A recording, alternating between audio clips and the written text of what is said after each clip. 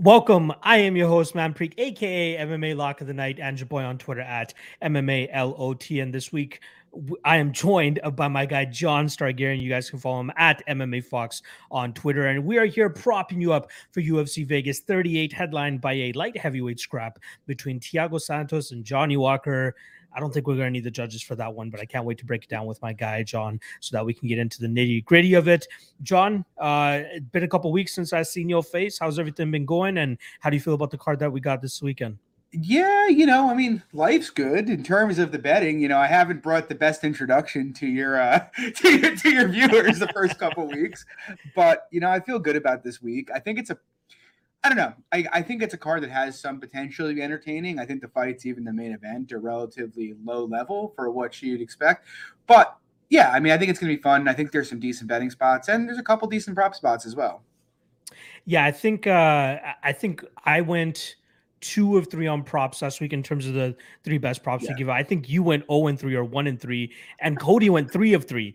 So we'll see actually how it ends up going. Let's see if we can reverse the fortunes and get a trifecta here with all 3 of us hitting at least 2 props for the guys here. I did look over some of the props. I do have Cody's as well. He sent them in just about 20 minutes ago, and yeah, I think we kind of align on certain spots. So I'm looking forward to hearing how we're able to break this thing down. So just to remind you guys before we kick things off, obviously follow myself on Twitter, like and subscribe to the video if you haven't already, and then show my guy John some love. Obviously, he has his Twitter handle on the screen right there for you guys, so make sure you guys go check that out. And then in the description below, you guys can find Cody's YouTube channel as well as the Club and Sub YouTube channel, which is the podcast that John hosts every Wednesday night at 10 p.m. Eastern with his circus of guys over there. He has Luke from Sparring with Reality Betting.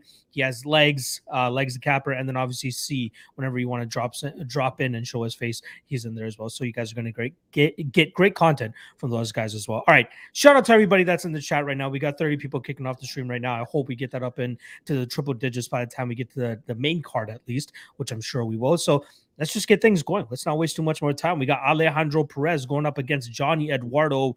Both guys that we haven't heard from in a long time. Minus 235 is Alejandro Perez. Plus 195 is the return on Johnny Eduardo. Johnny Eduardo at a ripe young age of 41 years old. Last time we saw him inside the cage was June of 2018, where he got darts choked by Nathaniel Wood. His last win actually coming 5 years ago against Manny Gambirian. Shout out to anybody that remembers Manny Gambirian, Manny the Anvil Gambirian, if I'm not mistaken. But Johnny Eduardo, old when he was fighting back then, even older now. So Alejandro Perez, I believe he's 32 years old. Like I said, last time he fought 2 years ago where he came up short against Yadong Song. And that was I believe that was the first time he had gotten finished since getting that quick guillotine choke loss to Patrick Williams back in June of 2015. But usually a very durable guy. This is the kind of guy that I feel like he'll be able to go out there and kind of deal with whatever Johnny Eduardo is going to be throwing at him early in this fight. That's usually the strongest round for Johnny Eduardo is early, and then he starts to fade as the fight goes on later, and that's where I think Alejandro Perez is going to start to take over. A little bit of a question mark on both sides, considering the layoff for both guys, but I feel like you got to go with Perez here, man. He's been showing his durability. I do not think that Eduardo hits as hard as Song Yadong, and I think it's going to be very difficult for Eduardo to go out there and pull off that early victory. So when we're talking about props here, obviously Eduardo seems to be fragile and delicate at times, so Alejandro inside the distance looking at plus 135, but Perez, not a perennial finisher either, right? His last win came by decision. He did finish Matthew Lopez in round 2, but if we all remember, Matthew Lopez kind of a gasser in his own right. The guy slows down. Decision Yuri Alcantara before that. Decision Andrea Sukumta before that. Like, he has a good amount of decisions on his record. I'd be kind of surprised if he goes out there and starts as Eduardo. I like Perez by decision, which is plus 250. But a good hedge here, Eduardo in round 1 plus 650, similar to Marlon Moraes from this past weekend, right? Where we almost had that scare where Moraes actually pulled it off. So be sure to hedge if that's what something you want to do. But I do like Perez here, Perez by decision plus 250. How are you seeing this one, brother? Yeah, it's kind of a weird fight, right? Like, this is a fight that could have been booked like 5 years ago, would have made a bit more sense, right? But I don't know. With all that said, it's kind of funny because, like, I'm kind of keep saying kind of, but with you in general in like the Perez side, just because I mean, if I was getting Johnny Eduardo 4 or 5 years ago, I'd almost certainly bet him at this line, right? But he is 42, and we're talking about a fight at bantamweight where guys at bantamweight tend to age out a lot quicker, just because the speed and skill difference down there. And so just on that alone, I'd probably have to favor Perez in this spot. And in terms of the fight itself, look, I mean, it's kind of funny because Eduardo did get finished by Nathaniel Wood, but I actually thought he looked pretty good in that fight before the finish, to be completely honest. And so, like, I kind of think he could, if he's not totally shot, I kind of think he could compete with Perez on the feet here, especially because Perez just has that really low volume tendency and can just let guys get ahead of him on minutes. And so, but that's a huge if, right? Whether or not Eduardo shot. In terms of technical ability, I do think Perez is probably a bit more technical and a bit more well-rounded. I don't expect him to come out and dive on legs, but I imagine he has a slight grappling edge here as well if he wanted to go to it. I don't have a strong opinion. I guess my opinion is really that Perez should win this fight unless, he's just done as well. But 10-year age gap, Perez is 2 years away from 30. Eduardo is 12 years away from 30, right? In terms of the prop side of things, it's kind of weird. Did you know this is favored to end inside the distance? Yeah, I think it's more so the fragility of Eduardo over his last couple losses that people are looking at a little bit too hard. And I think that might be an overcorrection here, especially with a guy like Perez, who, again, not a perennial finisher, right? Yeah. I mean, well, that's what I'm saying. Like, even at Perez's absolute peak, he can hit a bit, but he's not a guy who's going to throw like crazy volume at you. And he's not, I don't think, a massive one punch KO threat. And so I'm just looking at that and thinking, if I had to play something here, give me like the over 2.5, like plus 125, right? I mean, I'm kind of, bantamweights don't hit super hard for the most part as it is. And here you have, I think Perez is off a 3-year break and Eduardo is at like 4 years or something like that. But neither guy has fought recently. So it's pretty easy to imagine them kind of struggling to get into it early and you just kind of get a low volume affair. Yeah, I mean, I like the over a lot here. If you want to go Perez by decision, I think that's fine as well. But yeah, I think I'd be trying to just kind of fade the consensus and just be putting money behind this goes the distance. Yeah, I'm kind of glad that they are matching up guys that are coming off of lengthy layoffs here, just so we can kind of throw out that narrative of like ring rust for either of these guys, because both of them are going to have ring rust. But yeah, very much looking forward to seeing what Johnny Eduardo looks like as well. 41 years old. The guy used to be a banshee. And see if he can still keep it up here. All right, let's keep the train moving along. We got Shanna Young going up against Stephanie Egger. In terms of odds, we're looking at minus 130 for Egger and plus 110 for Shanna Young. Now, Egger actually opened up as the dog, got up to plus 105, and then the money started coming in on her. Shanna Young made her UFC debut on short notice against Macy Chiasson, down a weight class, up a weight class, I should say. And now she's still going into this up a weight class. She's going at it again at bantamweight. If you look at her record historically, at least as recently before the UFC, she was a 125. So I'm interested to see why she decided to go up to 135 pounds here against Stephanie Egger. Egger, famously known as the judoka, I believe she competed against Ronda Rousey, if I'm not mistaken, maybe beat her if I'm not wrong. But she was up there, very highly acclaimed, and then comes into the UFC and loses to Tracy Cortez, which stylistically a little bit of a difficult matchup for her there. Here, though, from memory, if it serves me right, and John, I'm actually going to let you carry the majority of this breakdown here. Shanna Young got absolutely out-muscled by Macy Chiasson in her last fight, and I feel like Stephanie Egger, a much more refined grappler and a much better judoka, should be able to get this fight to the ground with Shanna Young relatively easily and then get her jiu-jitsu game going. I've seen a couple Stephanie Egger submission props out there that people have been throwing out, and I gotta say I kind of like it just off the top here, plus 500, plus 600 for Egger by submission. I don't think Shanna Young really is the best, or again, not even that good, to be honest. I don't even want to say the best, not even that good. And I think that this is a prime spot for Egger to pick up her first one inside the UFC. How do you feel about this matchup? Oh, sorry. In terms of props, like I said, Egger by submission is probably what I'd go with. But even Egger money line, minus 130 is not too bad of a line if, if I truly believe what Egger is what she is. How do you feel about this fight? Yeah, I actually bet Egger at minus 105 here. I'm not like passionate about it. I kind of think neither Young nor Egger is probably UFC caliber, to be honest. What I will say is, I mean, each of them brings one thing that's decent to the table. Like on the Young side of things, she will bite the mouthpiece and throw in the pocket. She is not afraid to throw down, and she will put out really serious volume. You saw it against Macy. Macy was touching her up, but she was not backing down from that fight and just kept coming at her. And so I give her credit for that. And then on the Egger side, like, I don't really rate anything about Egger's stand-up at all. I think it's absolutely terrible. And I think the first time she fights a gorilla that's going to outfight with her and be able to kind of just use the cage and circle, she's just going to be toast. But she does, if she can get her hands on you, she does have an okay like trip game and judo game, and in top position she's quite aggressive and pretty good at locking down position. And so that's kind of where the rubber meets the road here, because if you tell me it's going to be a 15-minute stand-up fight, for me that's going to be Shanna Young all day. The problem for me is, I kind of touched on the outfighting aspect of it, and Shanna Young, I haven't really seen any ability for her to outfight and just kind of play the stick and move game. It's really more just kind of go into the pocket, bite the mouthpiece, and throw. And so, look, I mean, if Egger obliges her that fight, sure, she can win this fight at a pretty good clip. I don't think Egger's going to do that, though. And I have seen Shanna Young now 4 or 5 separate fights get either choked out or have her back taken and getting badly beaten up on the ground. Pretty much once she gets put into a clinch position or gets put on the mat, her natural instinct is to give her back up right away. Egger is a somewhat decorated jiu-jitsu practitioner. She's obviously a black belt in judo. She's participated in ADCC.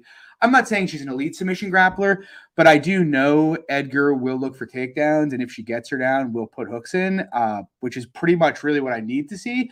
And so the question really comes down to whether or not Egger can get her down. And like I said, I just don't really rate Young's footwork at all. And yeah, so it's possible I'm misreading the fight and Egger is worse than I think she is. That's certainly possible. She's not a great athlete at all. But I do think if Egger gets her hands around her and gets her on the mat, she's going to put her in really bad positions pretty much every time she gets her down. So I like Egger on the money line. In terms of props, I like Egger inside the distance. Submission's not bad, but she will throw some ground and pound, if she gets the back and she gets you flattened out. So I think, plus 300, that's a pretty good price to cover both ends of it there. So yeah, I like Egger in the spot. I wouldn't hate a stab at the ITD. I like it. Glad that our thoughts kind of match up there. But it all depends on Egger and her success in terms of implementing the grappling and get this fight to the ground. All right. A fight that I don't expect to hit the ground, but I'm very much looking forward to next is Douglas Silva de Andrade going up against Gaetano Pirello. In terms of odds, we're looking at minus 245 for, I like to call him the poor man's version of John Lineker, and plus 205 for Gaetano Pirello. I'm liking me some de Andrade in this spot. Now, Pirello can be dangerous early in this fight, don't get me wrong, but I feel like his cardio does start to fall off the later fights go. That's something that I noticed pre-Ricky Simone. And then even my biggest gaffe this whole year is not locking up Ricky Simone inside the distance against that guy. I think the only thing I played was Ricky Simone round 1, and then somehow that guy sneaks into round 2, and then Ricky Simone quickly murks him after that. But just taking Simone inside the distance in that spot seemed like a no-brainer. Now in this spot, I still feel as though that Douglas Silva de Andrade could potentially get him out of there a little bit later in this fight. Maybe second or third round, but I don't want to take too much of a chance there. I'd rather I don't mind the juice here on Douglas, man. Again, he's known to be flaky at times, but I feel like this is a perfect stylistic matchup for him to go out there and do what Douglas Silva de Andrade does. I think Pirello, like I said, will have his moments in the first round, but the longer that this fight goes, man, I think that he's going to be in trouble. And although I started this breakdown off by saying I'd be surprised if this fight hits the ground, I wouldn't be surprised to see Douglas try to drag this fight to the ground and even impose his will a little bit more there. So I like Douglas here. Again, not so keen on a specific method of victory prop, but if you are putting a gun to my head, I will go with Andrade by decision at plus 175. Again, I'm not sure what to expect with Douglas as well, right? It feels like it's been a little bit since we've. I just want to quickly confirm the last time he stepped in the cage here. It was Lerone Murphy, back in January. So he's had about 9 months off. Gaetano, I believe, fought on the same, great fight there as well. And I believe the Gaetano was on the same card there. Yeah, same card that they fought against Ricky Simone. So same amount of time that these guys have had off. I do lean Douglas though, man. Even though he looks like he's 72 years old, the guy's an absolute beast, and he can go out there and put some big hands on his opponents. And I do feel like he'll have the grappling advantage should it get to that extent as well. So, Douglas Andrade by decision. But again, don't mind the chalk on him at minus 235. How do you feel about this matchup? So usually you and I chat a couple times before we go live in the week. You tell me what your lock of the night is. We talk bets. We haven't really chatted this week. Is Andrade your lock of the night? No, he's not. But okay. I haven't made my lock of the night play yet. Don't make it yet. Let me talk to you about a fight a little later on this card. Okay, hit me, brother. Hit me. I will. I'll tell you when we're there. But I agree with you. I actually kind of think. I guess I'm a little nervous about betting Andrade at the price just because traditionally he hasn't been a very grapple heavy guy, and he is aging a bit. But I do mostly agree with you. Like, I don't really think, unless Perello puts him out on the feet, I don't really see a lot of outs for him in this fight and how he wins it. I don't think he can out. Look, I don't want to MMA math it here, but like I am a bit of a fan of Lerone Murphy. I think Lerone Murphy's a pretty damn good striker, and Andrade held his own in that fight on the feet, up at 145 against a much bigger guy in Lerone Murphy. And so I can't really see Perello winning minute standing, maybe a KO. And kind of to your point, while Andrade like historically hasn't been a big takedown guy, I wouldn't be shocked if he attempted 2 or 3 here. He's done that before, and Perello's grappling is so bad. I actually bet Simone by submission against him in that fight, which was a beautiful cash. But yeah, and so I kind of think Andrade wins unless he just gets melted. I think he wins the fight any way he wants. What I will say is there's a couple ways I'm thinking about playing it, or that I would think about playing it. The first is the under, because like you said, Perello kind of slows down. Like he's going to come forward and go crazy, and Andrade can hit, man. He can crack a bit. And so I kind of think if it's at the pace Andrade is accustomed to fighting, him putting Perello out late is, a very live outcome. And the other way, actually the line on this is not, oh no, it is a good line. I was about to say, I kind of think, like I just told you, I bet Simone by submission at plus 600. I kind of think Andrade by submission at plus 1,400 isn't a bad look. Wow. I know it's not. I'm just saying that's a long shot. Don't go put a bunch of money on it. Yeah. But what I will say is, Perello is such a bad defensive grappler on so many levels. Like he's awful. Like I know that Brazilian Jiu-Jitsu isn't like Andrade's thing, but I think he's a brown belt if I'm not mistaken. And if he does hit a takedown or two, he might not need much more than that to submit Perello here. Again, I'm not saying it's likely, but I do think the line is probably very short here. So I'm saying under, and I'm saying long shot Andrade by submission. I'm kind of surprised by that submission prop, man, or at least the number on it. Plus 1,400 seems a little bit crazy considering the lack of experience and lack of expertise Gaetano actually shows on the ground here. Not to mention 4 out of his 6 losses coming via submission as well. So that's definitely a narrative I wouldn't mind here. And if I'm not mistaken, didn't Andrade take Jan down twice? I'm pretty sure. I just pulled up the statistics here. So Douglas landed a takedown on Lerone, did not land any on Piotr. Okay.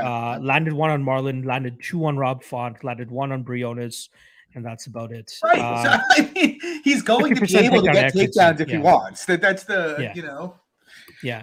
It is all about not getting melted in that first round. But with that said, Gaetano Perello in round 1 is currently sitting at plus 900. So take that as you may. I don't know. Let me ask you something. Do you think, I kind of get the feeling with Perello that, like, I know he has a bunch of early finishes, but that's really him just being hyper aggressive against bums and like Cage Warriors.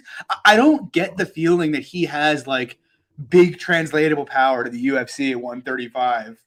Do you think so? Yeah, we see that though. I mean, like we see guys that are notorious finishers on the regional scene come to the UFC and they're not able to replicate those finishes, right? But again, like we're trying to scratch the surface here in terms of finding out how he can finish fights. And historically speaking, it's all been first round finishes, right? Do you see him winning a decision? Do you see him winning by submission? No. Right? Like, I'm just saying, I get it that's the path. I just like. I know he has a reputation of being a big hitter. I just don't really get that feeling myself when I watch him fight. Yeah, Perello by KO plus 450, plus 550, depending on where you're looking at. But if you want to get salty with it or a little bit fancy with it, sorry, I should say Perello by submission plus 2,600. I'm just saying, John. I'm just saying. No, but I will say this. I do like that Andrade submission prop plus 1400. Definitely worth a little bit of a sprinkle here. And again, if he has any inkling of fight IQ here, I feel like he'll drag this to the ground Yeah. and not even risk trying to get knocked out here by a guy like Perello. So yeah, glad we're on the same side here with Andrade. And don't be surprised if you see him as a potential lock of the night play. Again, possibly parlayed with something which I feel like is a lock of the night play no matter what. And we'll get to that once we get to that fight. So let's just keep this train moving along. Next up, we got why won't my page load up here? Here we go. We have Jamie Mullarkey going up against Devontae Smith.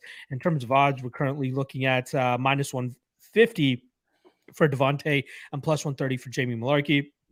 Initially, my lean was Devontae Smith when I first skimmed the odds here. Then I'm like, things could get iffy for Devontae the later that this fight goes. I really did underrate Jamie Mullarkey for a long time, but after his last couple performances, I kind of he could go out there and beat a guy that is seemingly a KO or a bust kind of guy. Now, don't get me wrong, Devontae Smith obviously improving his skill set every single fight out, and he's still a little bit of a prospect, right? He can still be molded into a finished product, so we might be able to see a better version of it this time around. But if Jamie Mullarkey's durability could hold up here, he could cause Devontae Smith some issues, right? We know he has big power in his hands, like he knocked out Kama Worthy last time around, and we know Devontae Smith possible chin issue. Like if he gets caught as well, he could possibly get put down, just like he did against the guy that Jamie Mullarkey just murked, Kama Worthy. But a lot of people like to look at that Ferris Ziem fight for Jamie Mullarkey, but that's very unfair to do, especially when you're talking about this specific fight. Are you going to see Devontae Smith on his bicycle, jabbing from the outside and maintaining his distance? No, the guy's going to do a decent work with, or do a decent job with leg kicks, good, decent combinations. Obviously wants to unload that power so that he can get the job done as early as possible. But I feel like he might struggle if he's not able to get the guy out of there early here, right? Justin James, you guys already know how I feel about Justin James. I actually bet Justin James plus 600 round one against Devontae Smith just for the fuck of it, just to see what would happen. And obviously it didn't work out for us there. But I'm kind of leaning Jamie Mullarkey here, man. Jamie Mullarkey by decision is obviously the way I would go here. I'm not completely ruling out Mullarkey KO, which currently sits at plus 380, but Smith by decision Mullarkey by decision plus 380. Talk to me. How do you feel about this matchup? I do like Mullarkey. Okay. I have not bet it yet. I am thinking of betting it. Unfortunately, the money was moving towards Smith, and I thought it would keep going that way, but it looks like it seems to have leveled off a bit. It's kind of interesting because I had pretty much the exact same thoughts as you. You know, Bet Online puts out the odds like usually a couple weeks before. Yeah. And that was one of the fights I looked at, and I was like, fuck. Devontae Smith minus 140 against Jamie Mullarkey. Jamie Mullarkey's a punching bag. Smith looked good in his last fight. And I was almost sure I was going to play it. Word for word, bro. Word for word in my head. Continue. Sorry. And then I rewatched. So the first thing I did, I taped this over 2 separate sessions. I sat down at 11 at night. And I was like, all right, I'm probably going to bet Smith, but let me just tape this and make sure. I put on the first fight I rewatched, the James fight, and I was just like, well, I'm definitely not betting Smith. I'll put this to that. I'll get back to this tomorrow. Put the computer away. But yeah, going through it, he didn't look as good against James as I had recalled, to be completely honest. He looked fine, but he's much bigger than James is. He's much faster than James is. And in fairness, he's going to be much faster than Jamie Mullarkey is. But when I watch Smith, all I think in my head is this is a guy who's made not many tangible improvements since his regional time. You know, he pretty much is a huge hitter who's very fast, and that's kind of it. You know, I haven't really seen whether or not he's improved his grappling. The last extended grappling footage we have of him was him getting dominated by John Gunther, right? Now, that was 5 years ago. He could have gotten better. I don't really know if he did or not, and he's at a good gym, so maybe. But even striking, I'll tell you, when guys have gotten inside on him, he doesn't have much defense. You know, we saw Kama put him out. We saw James hurt him bad in that fight.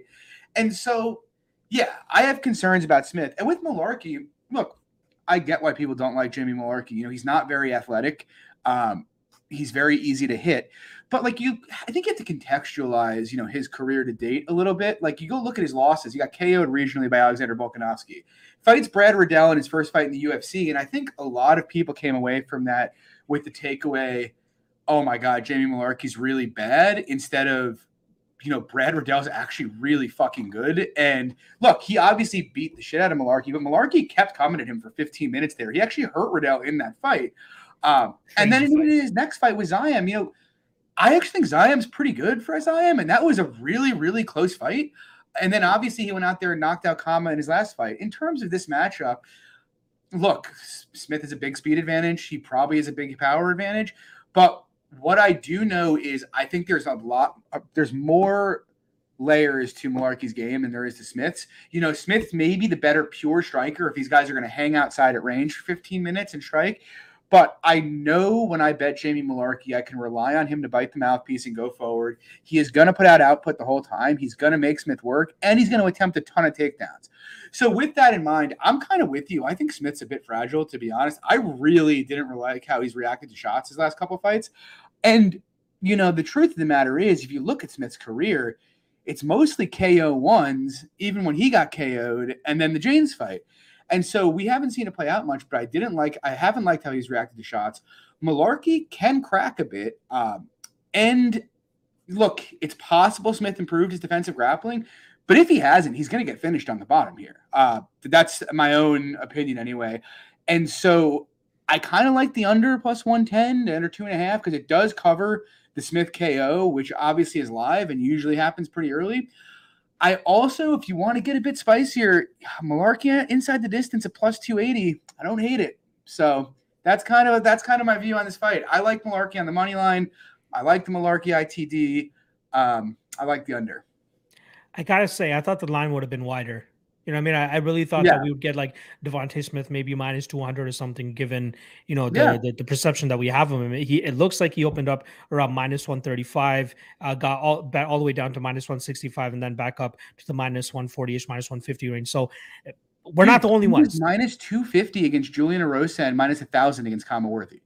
Yeah, exactly. It's crazy, but No, absolutely, I agree with you. Shout out to Uncle Weezy here saying if Jamie doesn't dirty this fight up, initiate the clinch and attempt a ton of takedowns, he's going to get slept. It could have happened. It could absolutely happen as well.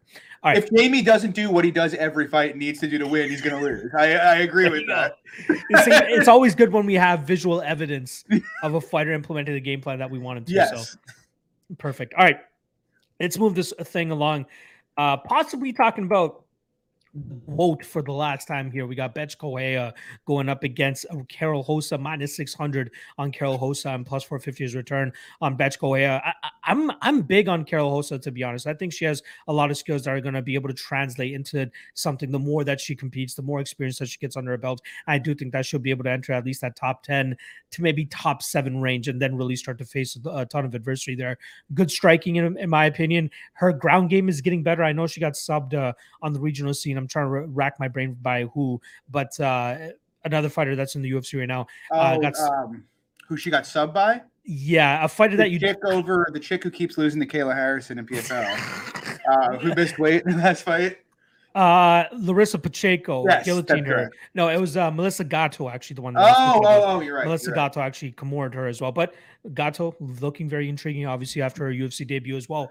But with that said, great striking. I believe she's a black belt in jiu-jitsu now. Yeah. And with Betch Correia, we know what we're usually getting with her, right? She moves forward, no technique in terms of her striking, just throws. Tries to goad you on and fight her, and then quickly get knocked out like she did against Holly Holm. I will say this about Betch: durable. You know what I mean? She hasn't been knocked out that much.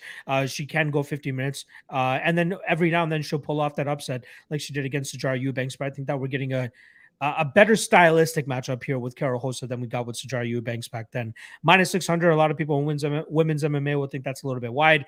I think that's kind of perfect for this matchup, to be honest. Like, Karol Rosa is that much better than Betch. I just don't see how Betch wins this fight. Like, will she finagle her way to a split decision somehow? It could be on volume, but I think that Karol Rosa will be responding pretty much every single combination and just landing with much more efficiency and a much more effectiveness. So I do like Rosa here. There could be finishing opportunities that open up for her, but I'm just not sure if she'll actually put the pedal to the metal there and actually get the finish. I'm going to go with the safe side here. I'm going to go with her by decision, which is obviously chalk. Minus 170 right now is what it's sitting at. Makes absolute sense. I'd probably bet that if I was going to bet this fight at all. Will I have Carol Hossa in a couple Hail Mary parlays? Probably. She's a nice little cherry on top because I feel as though she should go out there and do absolute work here.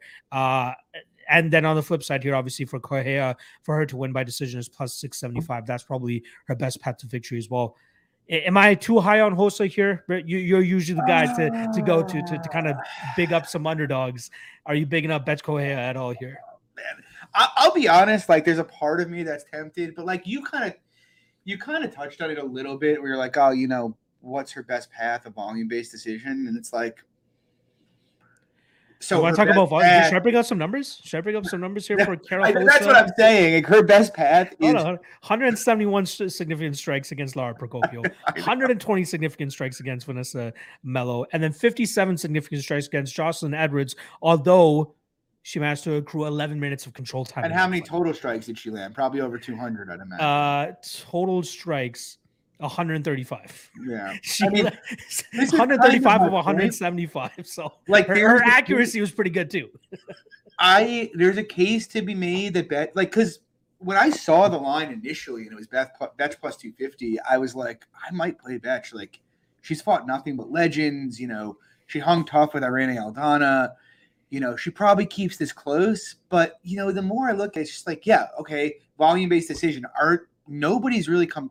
I mean, I guess Procopio kept it competitive standing, yeah. But I do think Hossa's volume is such. It's plus her size. She's so much bigger than Betch. It's going to be really hard for Betch to close distance. I don't know. I just struggle to see Betch winning minutes that doesn't involve wrestling, but I don't think Betch is a great wrestler or her hurting Hossa. Now that is something that is possible because Hossa is there to be hit, like we saw that in the Procopio fight. But Betch isn't really a big hitter, so it's just like, I don't know. Could the line be narrower? Maybe. But I don't feel passionately about it. To be honest, I don't feel passionately about a ton of props here, so I'm not going to give you a prop that you're going to play for a lot of money to win money. I'm going to give you a prop that you're going to gamble on and try to win a lot of money on.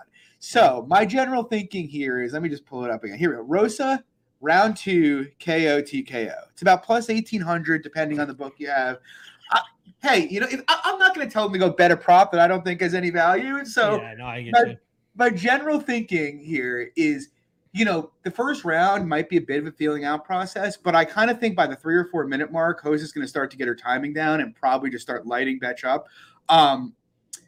Betch is not immune to being knocked out. We've seen it happen before. We've seen her get hurt badly several times. And so I kind of think once Hossa finds the range, she's going to start just beating Betch up pretty badly. I think a late round 1, early round 2 stoppage is in play. And so I guess with that being the case, you could take a stab at the under. I just think the finishing upside here is so front loaded in Hossa's favor that maybe you play Hossa ITD. But again, I'm not like super, super passionate about it or anything. I think Hossa big fave makes sense, but I could see her winning the fight in like 5 or 6 different ways, Yeah, exactly. Again, minus 600 in women's MMA, usually a recipe for disaster. But given the stylistic matchup we have here, I'd be stunned. I'd legitimately be stunned. I hope Betch wins. I love Betch. It would be great to see her go out with a W. I don't see it really. Let's keep this train moving along before I lose something. Anthony Shevchenko going up against Casey O'Neill. Talk about heavy women's favorites that probably shouldn't be heavy favorites. Minus 210 for Casey O'Neill. Plus 175 for Antonina Shevchenko. I lean the Shevchenko side of things, but obviously it gets very, very worrisome in terms of her grappling deficiencies at times, right? That's definitely something that we need to worry about here. It seems like Casey O'Neill, when she has success, she's dragging bitches to the mat and just mashing them up on the ground.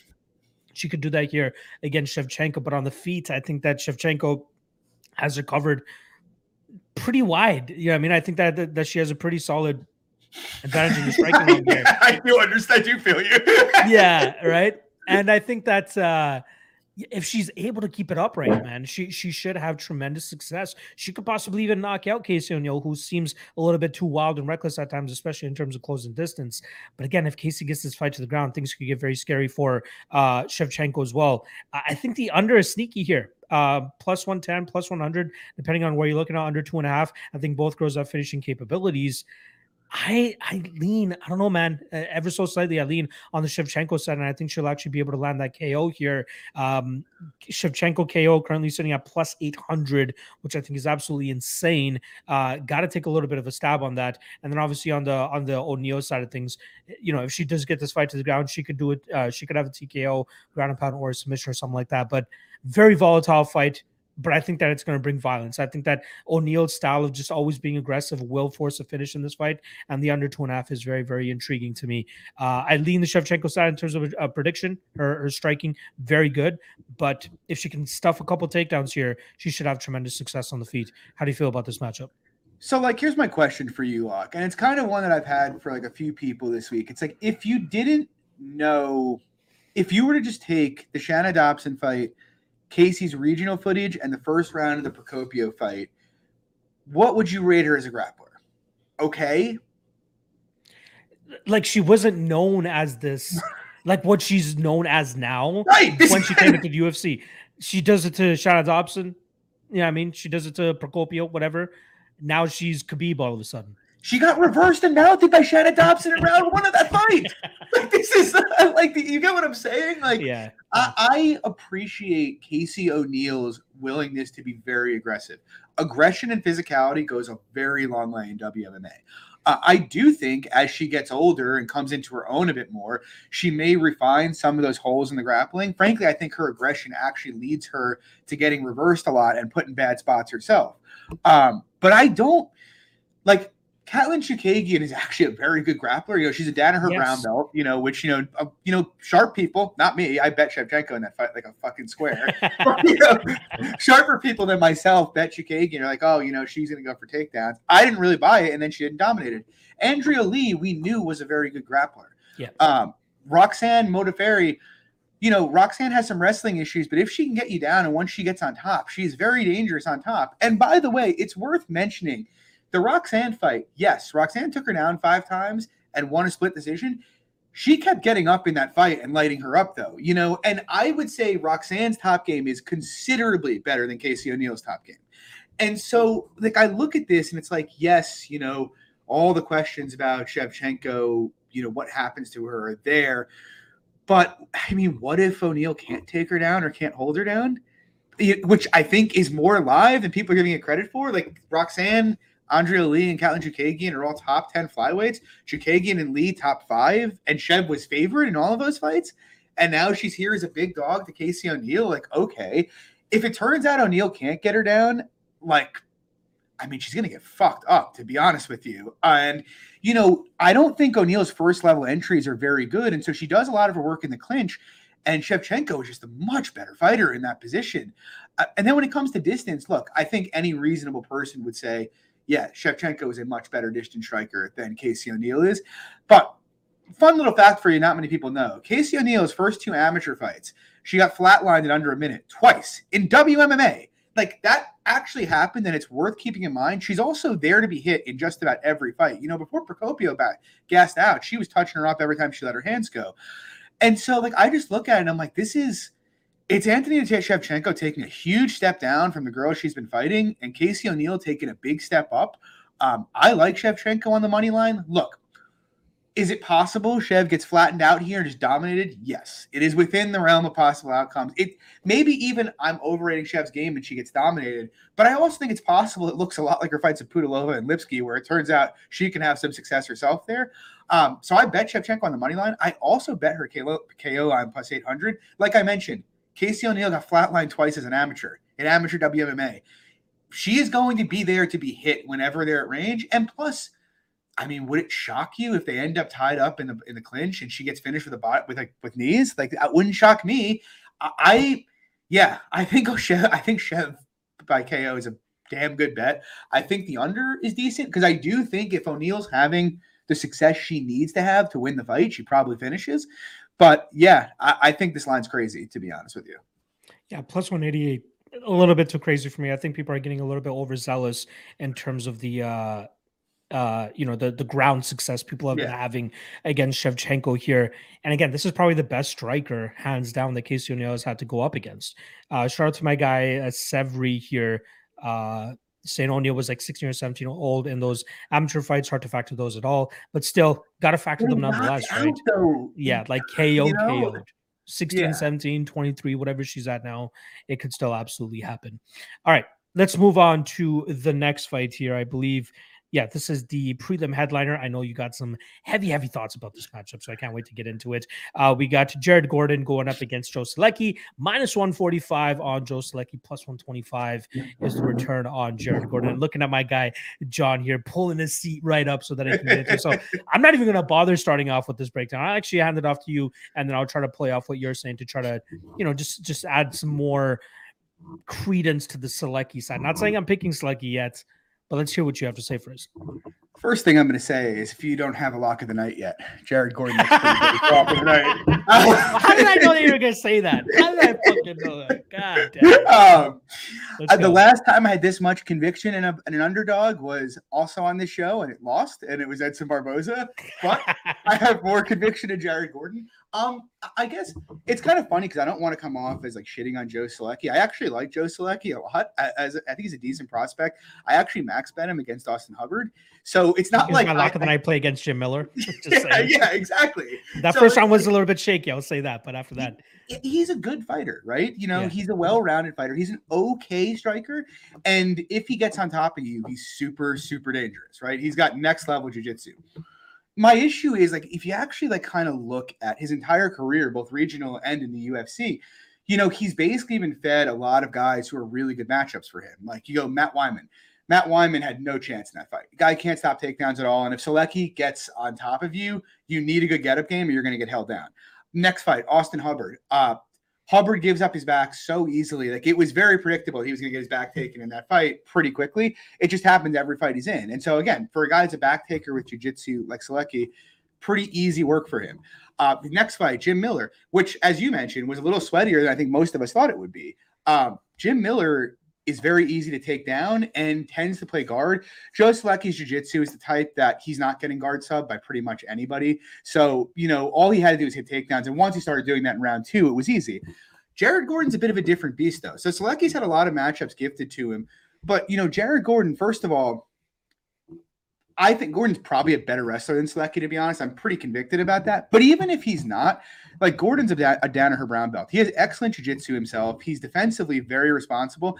And when he has given his back up to get up, he's very good at denying hooks and very good at fighting hands. So first of all, I don't think if Solecki gets him down, he's at all likely to hold him there or submit him. I'd be very surprised if he submitted him. Not saying it can't happen. Obviously, there are ways it could play out where he gets submitted, but I just don't think it's particularly likely. And then, like, you go to the stand-up, and Solecki's stand-up to me, look, the truth is there's not a ton of data on it because, he's been able to take down his opponent so easily. But I get the feeling while it's technically not awful, it's very wooden, and I don't think he's really, he really hasn't been forced to face any adversity standing. Whereas Jared Gordon is going to come forward and push an absolutely hellacious pace. That's what he's known for. You look at all of his fights. Look at the fight with Danny Chavez. Everybody's talking about he's going to get knocked out. He's going to get knocked out. I know we cashed that shit, John. Yes, we did. Yes, we did. He went there and tuned Chavez up with no problem. And I would say Danny Chavez is probably a better striker than Joe Solecki, to be honest. And so on the feet, I think it's a big edge for Gordon. Look, yeah, he's been flatlined a couple times, but let's actually contextualize that. I keep hearing he's chinny. He got knocked out by Charles Oliveira. Yeah, one of the most dangerous finishers in the UFC. Broke his orbital, I think, in that too. Yeah, he did. Got knocked out by CDF when CDF was on all the roids before his suspension, And then the Joaquim Silva fight, he's up 2-0. If you recall, he gets put in a submission attempt at the end of round 3, basically shreds his knee, and he's basically on one leg in round 3, just trading bombs in the center. And so I'm not really ready to say he's chinny, to be honest. He took the shots from Chavez with no problem at all. And I don't see much to suggest Solecki being a big hitter. And so I think it's very favorable for Gordon standing. And then the last bit of it is, if you look at round 1 of that Jim Miller fight, Solecki got put on his back and he did this typical jiu-jitsu guy thing and he tried to play guard and he ended up getting held down. Jared Gordon is not going to be afraid of Solecki's guard. He's not afraid of anybody's guard. He's going to look for takedowns. And if he gets them and Solecki does that, he's not going to get sub from bottom either, like Solecki, and he will throw big ground and pound. And so I kind of think, look, not that there isn't grappling upside on Solecki's side, but I think if one guy is likely to get 6-7 minutes of top time here, it's far more likely to be Jared Gordon. And, at the end of the day, Gordon's fought way better competition. So I really think Gordon should be a pretty decent sized favorite here, if I'm being honest, not an underdog. And so I bet him big. I have 4 units on him on the money line. In terms of his props, I would say plus 250, Jared Gordon by decision. I don't think Gordon's a huge hitter, even though he is willing to throw. And I'm pretty confident that Selecki's not getting finished on the mat if it gets put there, even if he gets held down. He's not getting subbed, and a ground and pound finish would be pretty surprising to me. So I kind of think decision is probably 70 to 80% of Gordon's win equity. And yeah, I mean, I love Gordon in the spot. Now, I'm not going to go as far as saying that I feel like he should be that big of a favorite. Like you said, 65. I think you said 70% as well. I think that, yeah, I'm pretty big on Joe Solecki myself, which is why obviously I lock of the night did him against Jim Miller the last time around. But there were spots in that fight where I was just like clenching my butt cheeks, like, fuck, man, like, come on, why are you playing guard as much? It's going to be tough to submit a guy like Jim Miller off of your back. Let's work to get back to his feet. And he did none of that. He got held down for the majority of that first round, and then it was him having the success. But we know Jim Miller does tend to slow down the later fights go, and Joe Solecki was able to take advantage of that. Who's not going to be slowing down though? Jared Gordon. Jared Gordon's going to continue to move forward. Jared Gordon's going to break you, if anything. And I do agree with you that I feel like he will be safe on the ground if this fight does hit the match. And I wouldn't be surprised to see him try to replicate what Jim Miller was successful in doing in that first round. Get the fight to the ground, get some ground and pound going, make this guy work, stay out of any crazy submissions, which I think he'll be able to do. Maybe try to pass, get into half guard or even side control and just do some more work from there. But I don't think he's going to put himself into these risky situations to potentially get tapped by a guy like Joe Solecki. In the stand-up realm, Solecki could still use a little bit of work. Even Jared Gordon could use a little bit of work, but I think he compensates for that with his ability to move forward, put pressure, and really, push the pace against his opponents. And I think he'll be able to do that successfully against Solecki here. I also agree with your wrestling assessment of this fight too. It could be even, but I would actually rate it a little bit more to the Jared Gordon side of things as well. That's where I think that Solecki will have trouble the deeper he goes into his career, is if he can't really get a better wrestling game going. It's going to be hard for him to get that, that jiu-jitsu game going, which is, again, I think one of the best in the UFC, like probably top 10 to top 15 jiu-jitsu in the UFC. I think Joe Solecki, pure jiu-jitsu, Joe Solecki is definitely up there. But in terms of getting the fight to that realm is just a completely different a thing. I like Gordon as the dog here, to be honest. I really do. Plus 125 is not too bad of a line in my opinion. It should be closer to a pick'em. Lock of the night, though? Nah. I feel like there's safer spots, to be honest. 5 units. For me personally, a lock of the night play is something that I need to feel almost no resistance in. Almost no... There won't be much resistance there, Manpreet. You could be right. I may end up cashing him as the dog of the night play. Don't get me wrong, but I feel like there's two other spots that I feel quite confident in. Again, I don't mind paying the chalk, but I don't mind parlaying either to get a better line for myself as well. But yes, I do agree with you, Jared Gordon by decision. That's probably the way that I would lean as well. Again, I don't see Gordon overextending himself too much, looking to get a finish or putting on a crazy statement here, but he should be able to put on a statement decision victory. Spread that way. Jared Gordon by decision plus 220. Give me some of that.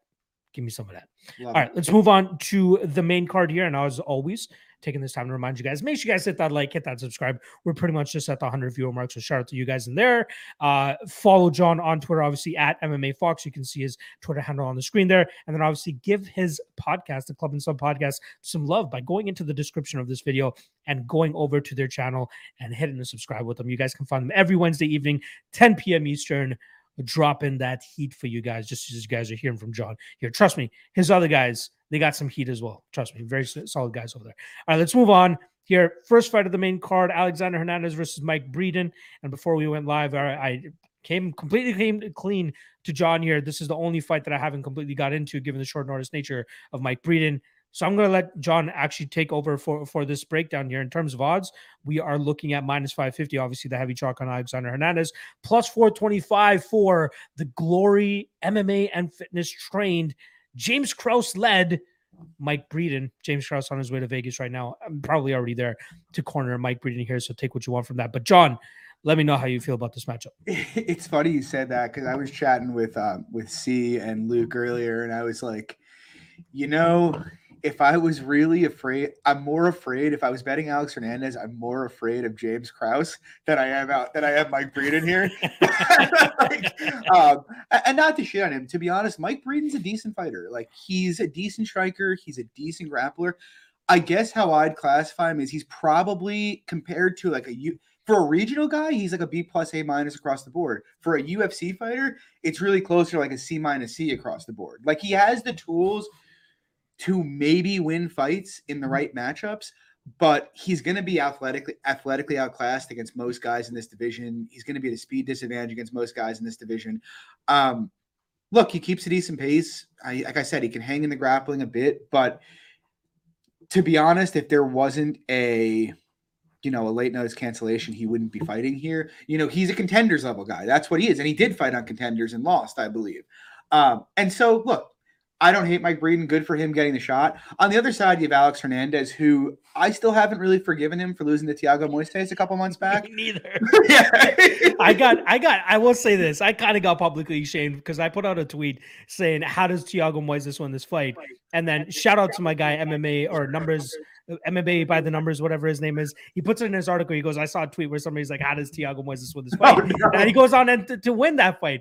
And somebody pointed it out to me like, yeah, I'll absolutely take ownership of that tweet because pre-fight, I didn't expect Thiago Moises to have as much striking success as he did. But that just goes to show people can improve on a fight-to-fight basis. Continue, sorry. Yeah, I had a big bet on Hernandez against Moises, and that was really like nauseating to watch, to be honest, especially because I've always kind of been on the Hernandez is really, really good. He just needed to come to the UFC a little later and develop more.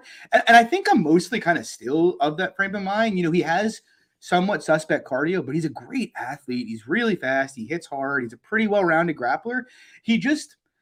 It's weird because I do think he should be better than he is now. I don't know if it's a mental thing. It seems like fight to fight, he'll look really good in one faculty, in one fight. Like you look at the Aubin Mercier fight. He outgrappled Olivier Aubin Mercier. Who saw that coming? I didn't. You look at, his fight with Trinaldo, which was an ugly fight, but not many guys end up even at distance strikes with Trinaldo. He just never can seem to put it all together at once. I remember thinking about the Moises fight. I'm like, man, if Hernandez needs to, he can probably go to the wrestling here. Moises is pretty easy to take down and hold down. He just decided to kind of outfight and lose. But in terms of this fight, I don't really see a whole lot of places that Breeden can trouble him. I think the speed gap is huge. The athleticism gap is huge. And even the technical gap. Hernandez could clean up some things in his striking, especially defensively. But again, I just don't really see the tools or the athleticism for Breeden to take advantage of that. So I guess, I would never lay minus 500 with Alex Hernandez. But I do think the line is more or less accurate. I do kind of like the KO prop, to be honest. It kind of reminds me to a degree of the Gritzmacher fight where Hernandez put him out early. Hernandez, when he can get off, he hits really hard, and he is a pretty precise striker.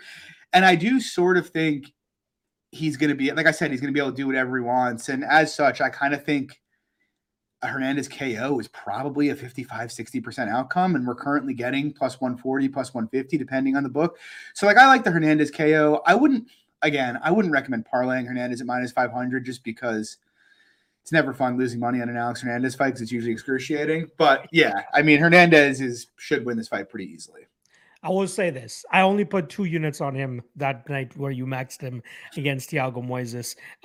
But last thing I'll actually add about this one, the camp narrative, right? I believe this is going to be his 3rd full training camp now over there at Factory X. Devontae Smith is obviously somebody who's fighting earlier on the card, training at a Factory X as well. So if anybody wants to keep that in mind, that's definitely. I don't want to say anything too bad, but do you have friends at Factory X other than do you think I'm tied to everybody now? Well, I know you got James and Eddie John. Since James Krause started doing his thing at Glory more, Factory X has taken a nosedive. That's all I'm going to say. They're allegedly a BJJ camp. Have you seen any of them display reasonable BJJ on the mat? Not really, no, to be honest. So I don't know. I think I'm glad Alex Hernandez is at a big gym, but I don't think that's it, to be honest. All right, let's see how it plays out this weekend. But he is a minus 550 favorite. All right, let's move on to the next fight here. A fight that we're actually supposed to get back in July. We got Aspen Ladd going off as a minus 275 favorite. She's going up against Macy Chiasson, who's plus 235. Now, the intriguing Lock thing of the is, night. the intriguing thing here is, I had my graphics already done for this fight back in July, and I noticed that Aspen Ladd was only a minus 190 favorite back then. And that was only 3 or 4 days before the fight was actually supposed to happen. Then Macy Chiasson pulls out. And now all of a sudden, Aspen Ladd's all the way up to minus 275. Like, there must be something going on behind the scenes where they're just like, Chiasson should not be fighting this quickly after, that last one. That last one kind of shit in the bed the way that it did.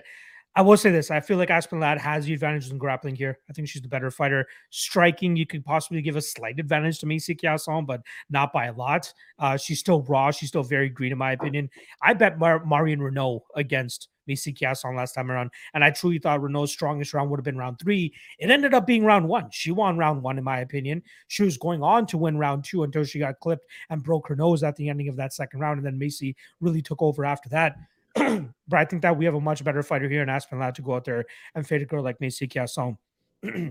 Excuse me, got something stuck in my throat. It's probably Macy Chiasson kicking me because of going against her right now. But I do like Aspen here, man. I do like the pace and pressure she puts on, drags her opponents to the ground, really establishes that top control and really starts to rain it down.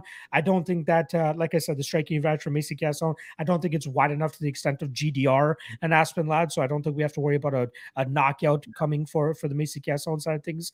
And then, like I said, I think that Macy Chiasson has a little bit of a gas tank issue, as we saw in the Shanna Young fight, a fight that she went out there and completely tried to out muscle her opponent, like out muscling compared to actually out techniquing her opponent.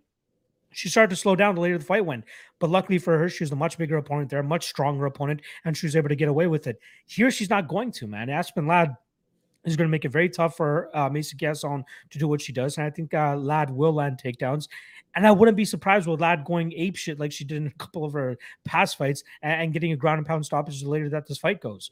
I do like Ladd here. The only thing that kind of turns me off, she's been off for a while. And during that time, she had reconstructive ACL surgery or a knee surgery, like completely new knee. Let's just put it that way. That's the only thing that's kind of giving me a slight bit of pause in terms of going all in on Aspen Ladd in the spot. But this should be a comfortable spot for her to go out there and show Macy Chiasson there's levels to the shit, as Corey Anderson would say. How do you feel about this matchup? Yeah, I mean, it nauseates me a bit, but I drank the juice here on Aspen Ladd. I'm on her at minus 200. It's kind of funny because you know me, you know how phobic I am about playing, big favorites in general. But, something I've been trying to clean up about my game is I really should be, if I think there's value on a line, I really need to be betting the value, even if it is someone that's minus 200, minus 250. And that's just kind of how I feel here, to be honest.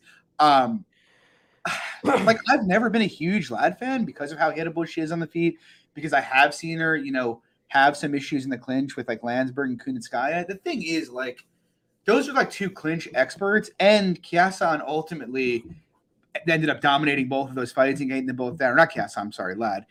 But just looking at this fight, you and I touched on this a couple weeks ago. Grappling is one of the most low variance arts that there is in MMA. And, I look at this fight and it's like, for me to feel uncomfortable with the minus 200, I have to believe that Ladd's not going to hit a single takedown in this fight. And look, if that happens, yeah, I'll be very fucking uncomfortable about having minus 200 on it, right?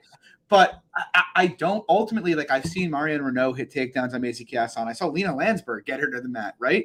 And it's just, when Chiasson's been put on her back, what we've seen has not been pretty. And conversely, on the other side of things, with Aspen Ladd, Aspen Ladd out-grappled Sijara Eubanks. And I know people can dog Sijara for having, like, bad cardio at times. Sijara is, like, a top-tier women's grappler. And for her to get out-grappled in that fight spoke a lot to me about what Ladd's upside is and made me kind of come around to her as a prospect. I still have all the issues that I had with her standing. Look, she's going to walk forward with her chin in the air and let herself get touched up. And I suppose Macy could put her down like that. I can't say that that's a much better than like a 10 or 15% outcome, to be honest, before Ladd gets inside on her. And I just don't look, I get it. Macy's looked good in the clinch in the past, but if you look at the girls she's looked good in the clinch, it's like Shanna Young and a bunch of bums. Like, this is just. And then got outworked by Lena Landsberg in the clinch, right? That's what I'm saying. And it's like, it's a completely different level of opponent here, you know? Like, yeah, she beat Marion Renault, but that fight was sweaty. I bet Renault there. And Renault is 43 years old and looked pretty clearly washed in her next fight with Miesha Tate. And, you know, Macy went life and death with her. And I just, in my head, I'm like, I feel like this fight is going to hit the mat 2 or 3 times. And that's really, it might only take one takedown for Ladd to win the fight, to be completely honest. I think she's going to cut through Macy's guard without any issue at all. I just think Ladd wins this fight the vast majority of the time it takes place. Again, if Macy finished her standing, it could happen. Ladd is hittable. It's WMMA at the end of the day. It's not like Macy has a bunch of standing KOs. I just think Ladd's probably about 80% here. In terms of props, look, I think the obvious one is Ladd ITD, and maybe if you wanted to hedge down a bit from that or be a little safer, just play ITD in general, since it does cover, you know, Macy taking her head off in the center. But in terms of Ladd ITD, like, look, Ladd is very vicious on top. She's heavy on top. She's dangerous. I believe she's a black belt. She's got a pretty decent submission game as well. I kind of think if she can get the takedowns as easily as I suspect she can, it's probably only a matter of time before she finishes Macy here. So I think plus 200, you're getting like a decent bit of value there.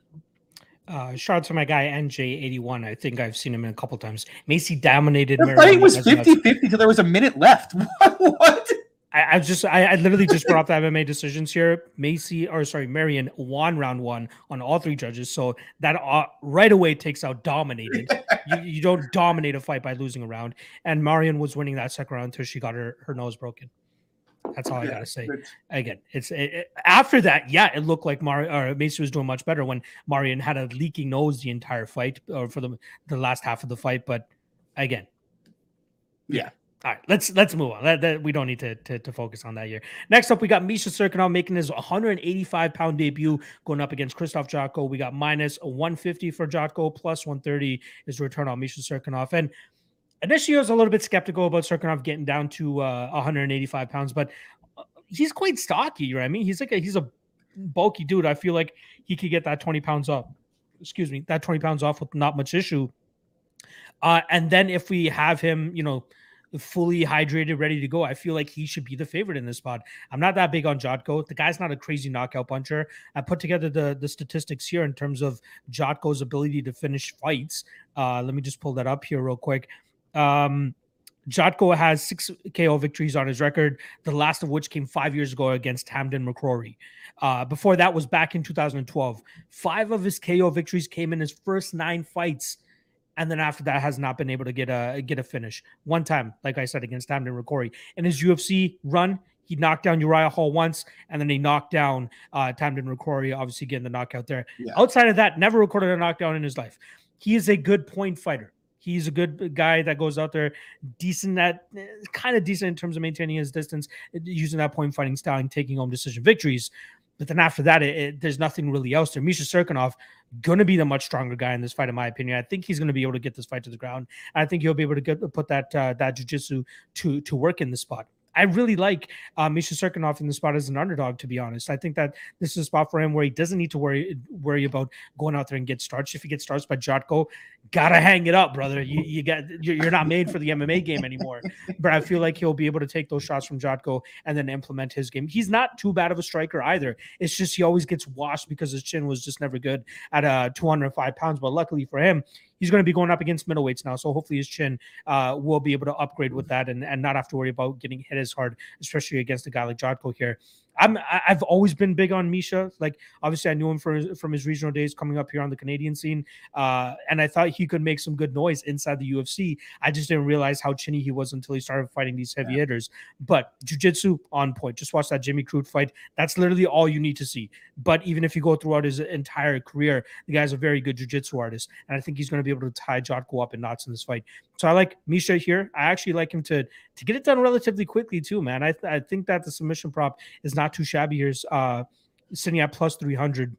Even Misha round 1 is currently sitting at plus 385, but I'd rather just take that plus 300 on the submission and call it a day. Money line, not too bad either, plus 125. Again, I do think that this he might even be slightly favored in this fight. That's what I believe, but I do like Cirkunov in this spot. Do you think Jotko presents any issues? And then ultimately, who do you think wins this fight? It's like so weird to me that like Misha's going down in weight, to be honest. Like, the guy did not seem like he had like much fat to lose. If I'm being honest, he's built like a fucking brick shithouse. But yeah, I mean, I guess I largely agree with your breakdown. Like it's funny, in our stream last night, someone mentioned Misha's the kind of guy to dominate Israel Adesanya and get flatlined by Jocko, and I was like, Yeah. That's so accurate. Like I've always been like, Misha has a championship level skill set. Unfortunately, he just doesn't have championship level durability. And like, his skill set should have worked at light heavyweight. Guys who can grapple at that level. And to be honest, if we're being real, Misha's a pretty good striker as well. The problem is he just really has never been able to take damage. Now, coming down to 185, the question is, does that durability improve or does it get worse? I don't really know what the answer is. I'm hopeful. And again, I said this last night, and I'm not ever the guy that's like, I want to see the weigh-ins. I'm usually like, weigh-ins are largely useless and unpredictable. I do want to see what he looks like on the scales, though, to be honest. Like, is he looking sucked out and dead up there? Or does he look healthy? But I kind of agree. Like, there's no way I can rate Jocko higher than Cirkunov in just about any facet of MMA. Like, I appreciate Jocko's game, I guess. He's a good athlete. He's very, very technical. But he's so low volume. He's so willing to lose like a close decision. Like, you go back, even look at the Strickland fight, and like Strickland won it fairly easily. But also, Jocko never really tried to do anything different. He was kind of just content to let Strickland jab him in the face for 15 minutes. And so, like, I look at this fight and I'm like, man, I shouldn't say I don't see many outs for Jocko, because he's obviously a very skilled fighter. He could knock Misha out. But I sort of do agree with you. Like, when was the last time Krzysztof Jocko hurt somebody standing? It's been a while. We just saw him get controlled in the clinch for 8 minutes by Eric Anders. I'm pretty sure he's not going to do to Misha what he did to Alan Amandowski. I'm pretty confident in that. And so I guess the ultimate question for me is, how is Misha's chin here? Because if it's fine, I honestly think he's got hindsight minus 200 upside, to be honest. I'm a little less bullish on the finish, just because I could see both guys being pretty hesitant. Jocko, since he started getting knocked out, has become pretty gun shy. And so, like, I could kind of see it go in the distance, to be honest. And I kind of, I mean, it's not actually, that's not a great, no. Oh, no, never mind. Okay. I was like, that plus 200. I kind of like Cirkunov plus 550 by decision, to be honest. Although I don't hate his shot at the sub. Him subbing Crute. Crute's a very good grappler. It's a weird fight because, like, there's any number of ways this could go that wouldn't surprise me. A Jocko KO wouldn't shock me. Misha by decision wouldn't shock me. And Misha by sub wouldn't shock me. But I guess if I had to put my money somewhere, it would probably be Misha by decision. I like it. So we're kind of on the same page here with Misha. Yeah. But I think Misha's the better fighter. Here. Yeah, for sure. As long as that durability holds up, he should be able to get the dub here. Just a quick acknowledgement here to my guy, Hunter M. Did you pick Lad by finish block? I'm ultimately going to go with her via decision in this spot. But I'll definitely be poking that round 3 for Lad here, considering I do believe that Kiasano has some true cardio issues. And I didn't even list what that round 3 prop is. That round 3 prop for Aspen Lad is sitting at plus 1100. So, usually in women's MMA in this spot, we usually see it a little bit higher than that. But I think those people are definitely privy to it and can see that happening here as well. All right, let's move on to the next fight here. We got Niko Price going up against Alex Oliveira. Talk about a shit show of a fight. Niko Price welcoming his 6th baby to the world very shortly. So you bet he wants to go out there and get a performance of the night bonus. Me and John were talking about kids earlier before we hopped on the stream here. I have one. I don't know how you do 6. I haven't even had one yet, but I know my wife's a little bit hesitant about it at the moment, but I'm sure we're going to eventually have one. For you, though, yeah, you might have a number 2 coming on the way. Niko Price, number 6, king of not pulling out of fights, or his wife. He's going to keep it going here. So with this fight, I'm assuming he wants to go out there and get a performance of the night, right? 50K to help with that new baby that's coming to the world, and then obviously take care of the rest of the 5 kids that he has coming up here. A little questionable in terms of where I'm going with this fight. Sorry, with the odds minus 175 for Price, plus 155 for Alex Oliveira. There's just certain spots where Oliveira, like, he'll forever be my wild card fighter in the UFC. Like, the guy you never really expect to, or the most difficult to predict in terms of how he's going to perform, right? I like to call him the wild card because he reminds me of for anybody that watches It's Always Sunny in Philadelphia, he reminds me of Charlie. Like, he reminds me of the guy where he's like, wild card bitches. Like, that's who he reminds me of, because there's times where he can go out there and have a phenomenal performance, and then there's times out there where he just gets one-armed rear naked choke by Randy fucking Brown, right? So there's situations like that. I do lean on the Nico Price side of things, as I feel he is slowly getting better and better. I know he dropped his last fight to Michel Pereira, but I think a lot of people are kind of downplaying and underrating the game of Michel Pereira, still like kind of labeling him as that circus act kind of guy, but he's starting to show, if he can remain disciplined, he can put together a solid 15-minute game plan and implement it really well.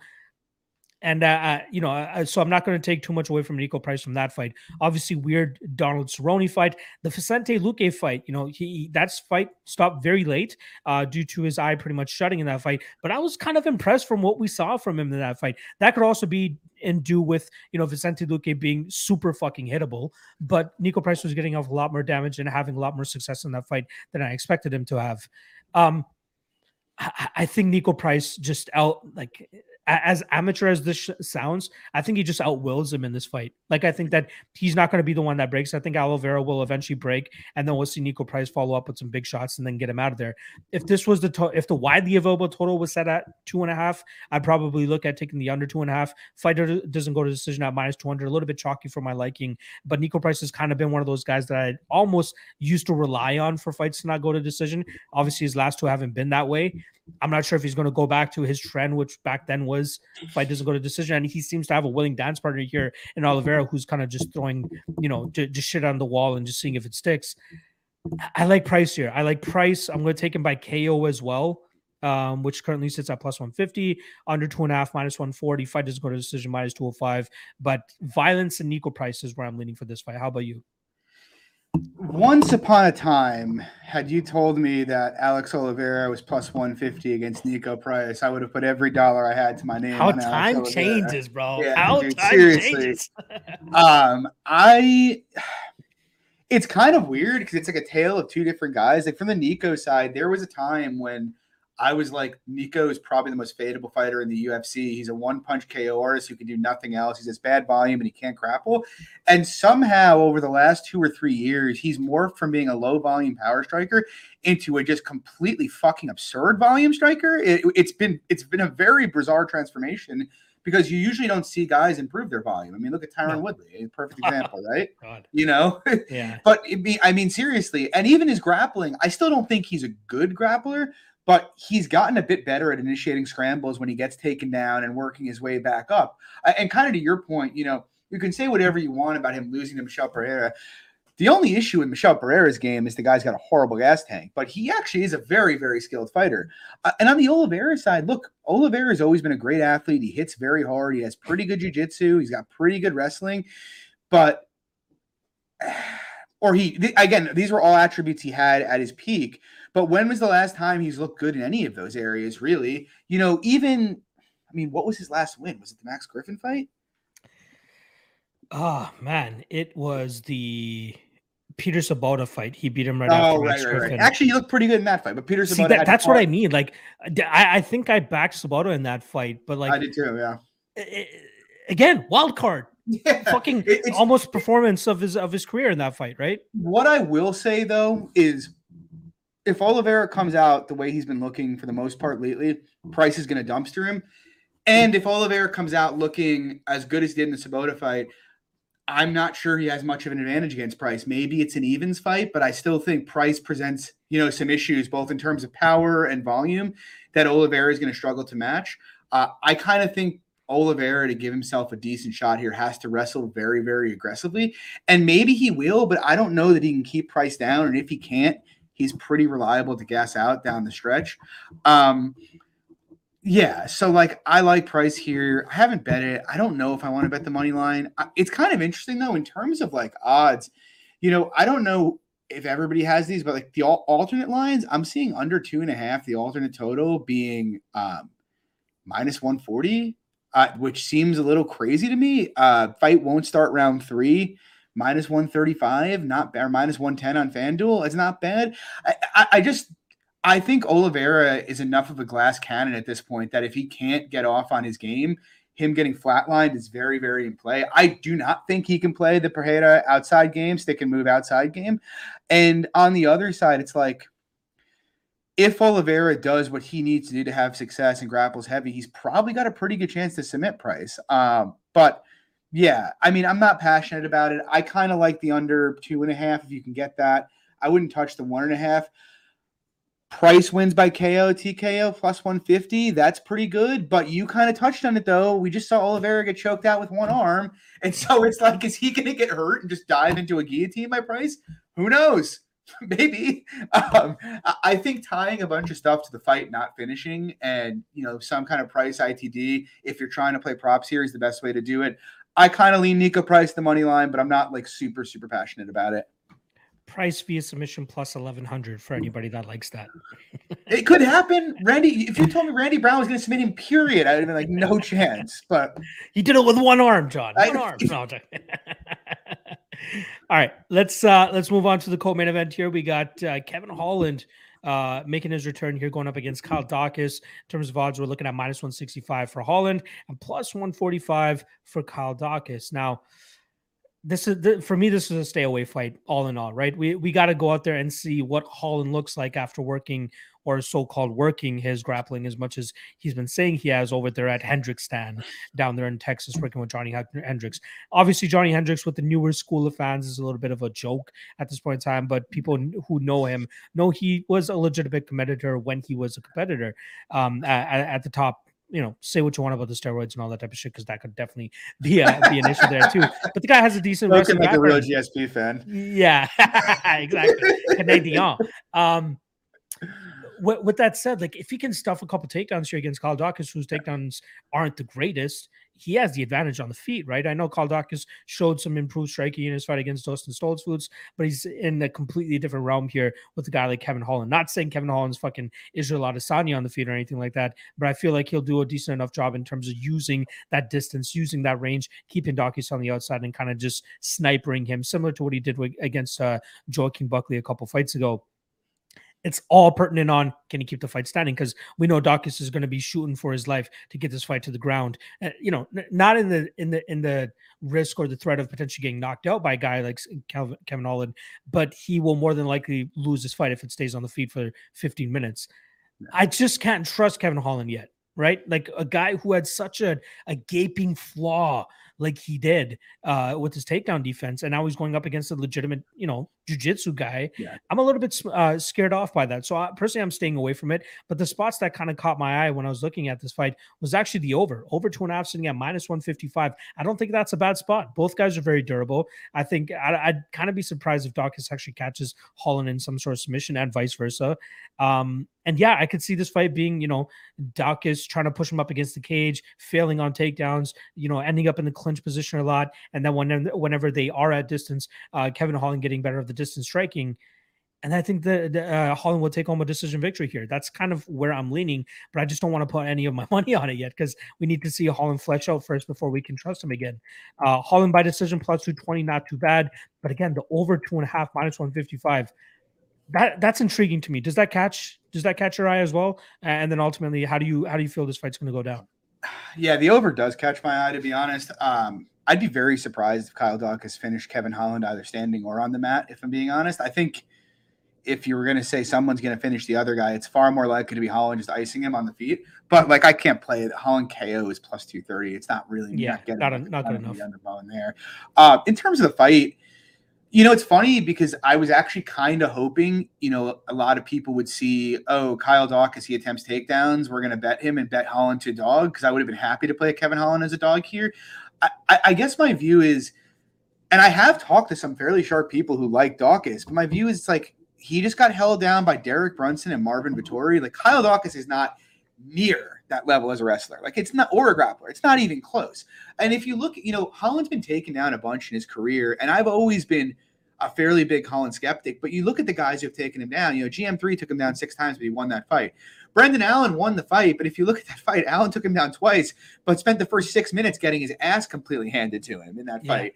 And so it's not like Holland can't scramble. It's not like he can't grapple at all. The problem with Holland is you put him on his back and he plays guard, and very good grapplers who know how to deal with that just smash you when you do that. It's my big issue with guard players.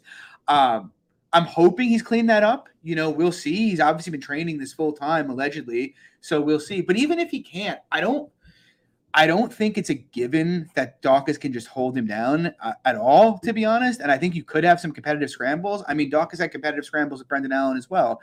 And so, and on the feet, it's like, honestly, I think it's going to be pretty close to one-way traffic. Like, I think Dawkins is a decent boxer, but Holland's a taller and he's a lot longer than Dawkins is. I don't even know if Dawkins has ever faced anybody that's longer than him.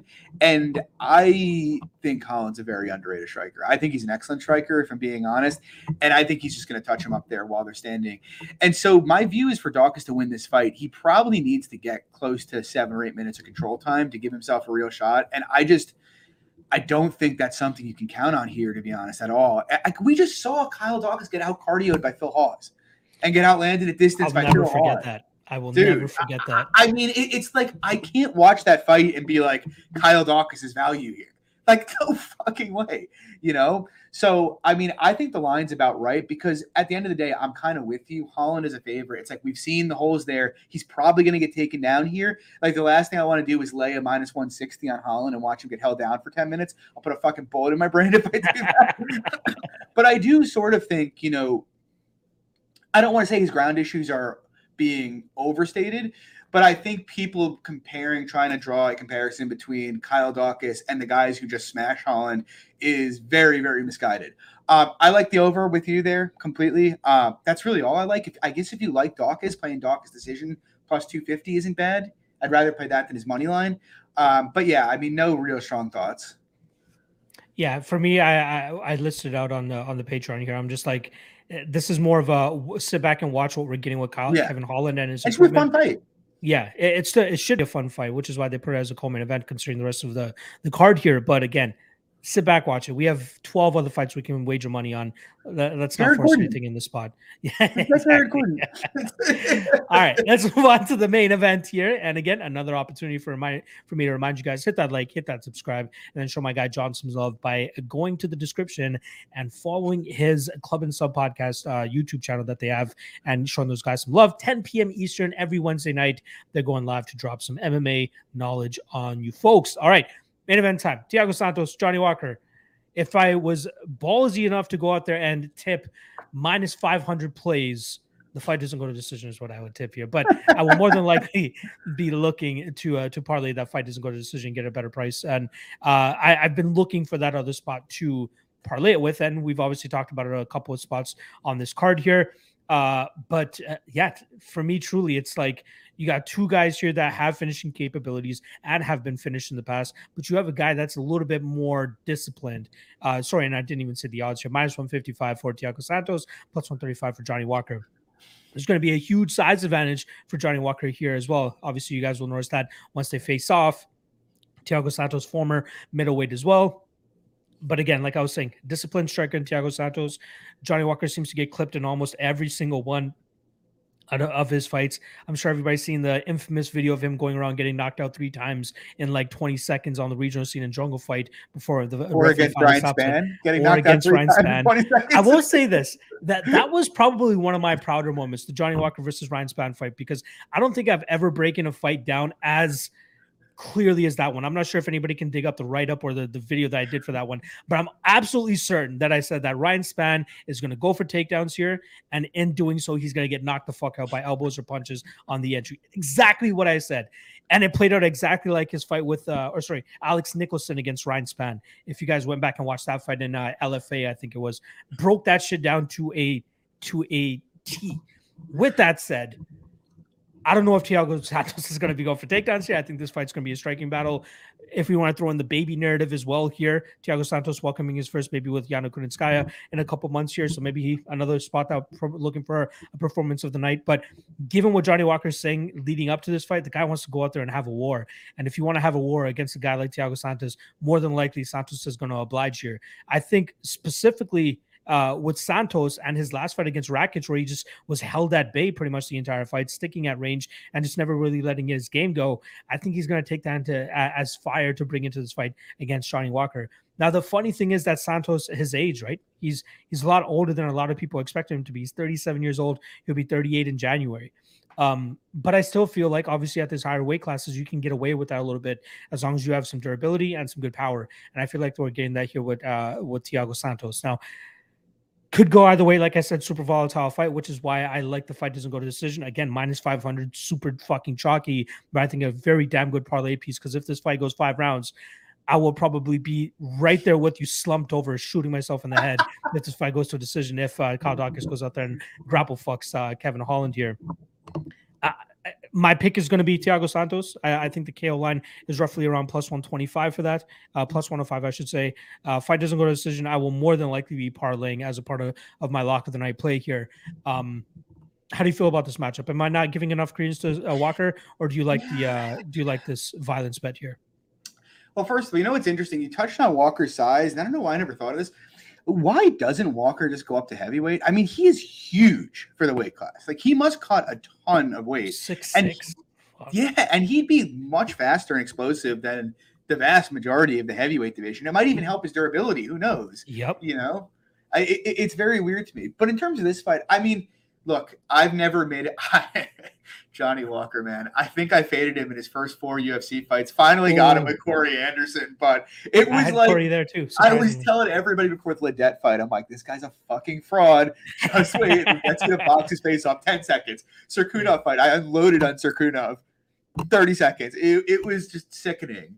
But yeah, I guess one of the things I didn't give Walker enough credence for in his run up, it's not like he is about as skilled as I projected him to be, which I don't think is super skilled. I think he's always going to struggle with elite level fighters. He's just not on that level, but he's very explosive and he has devastating power. And the reality of the situation is Walker's the kind of guy where it's like, I don't want to quite compare him to Francis. Like, he's not at that level in terms of finishing ability, but it is high enough where it's like he might have a 40% chance to just knock out anybody, right? Like right off the bat, just because of how explosive he is.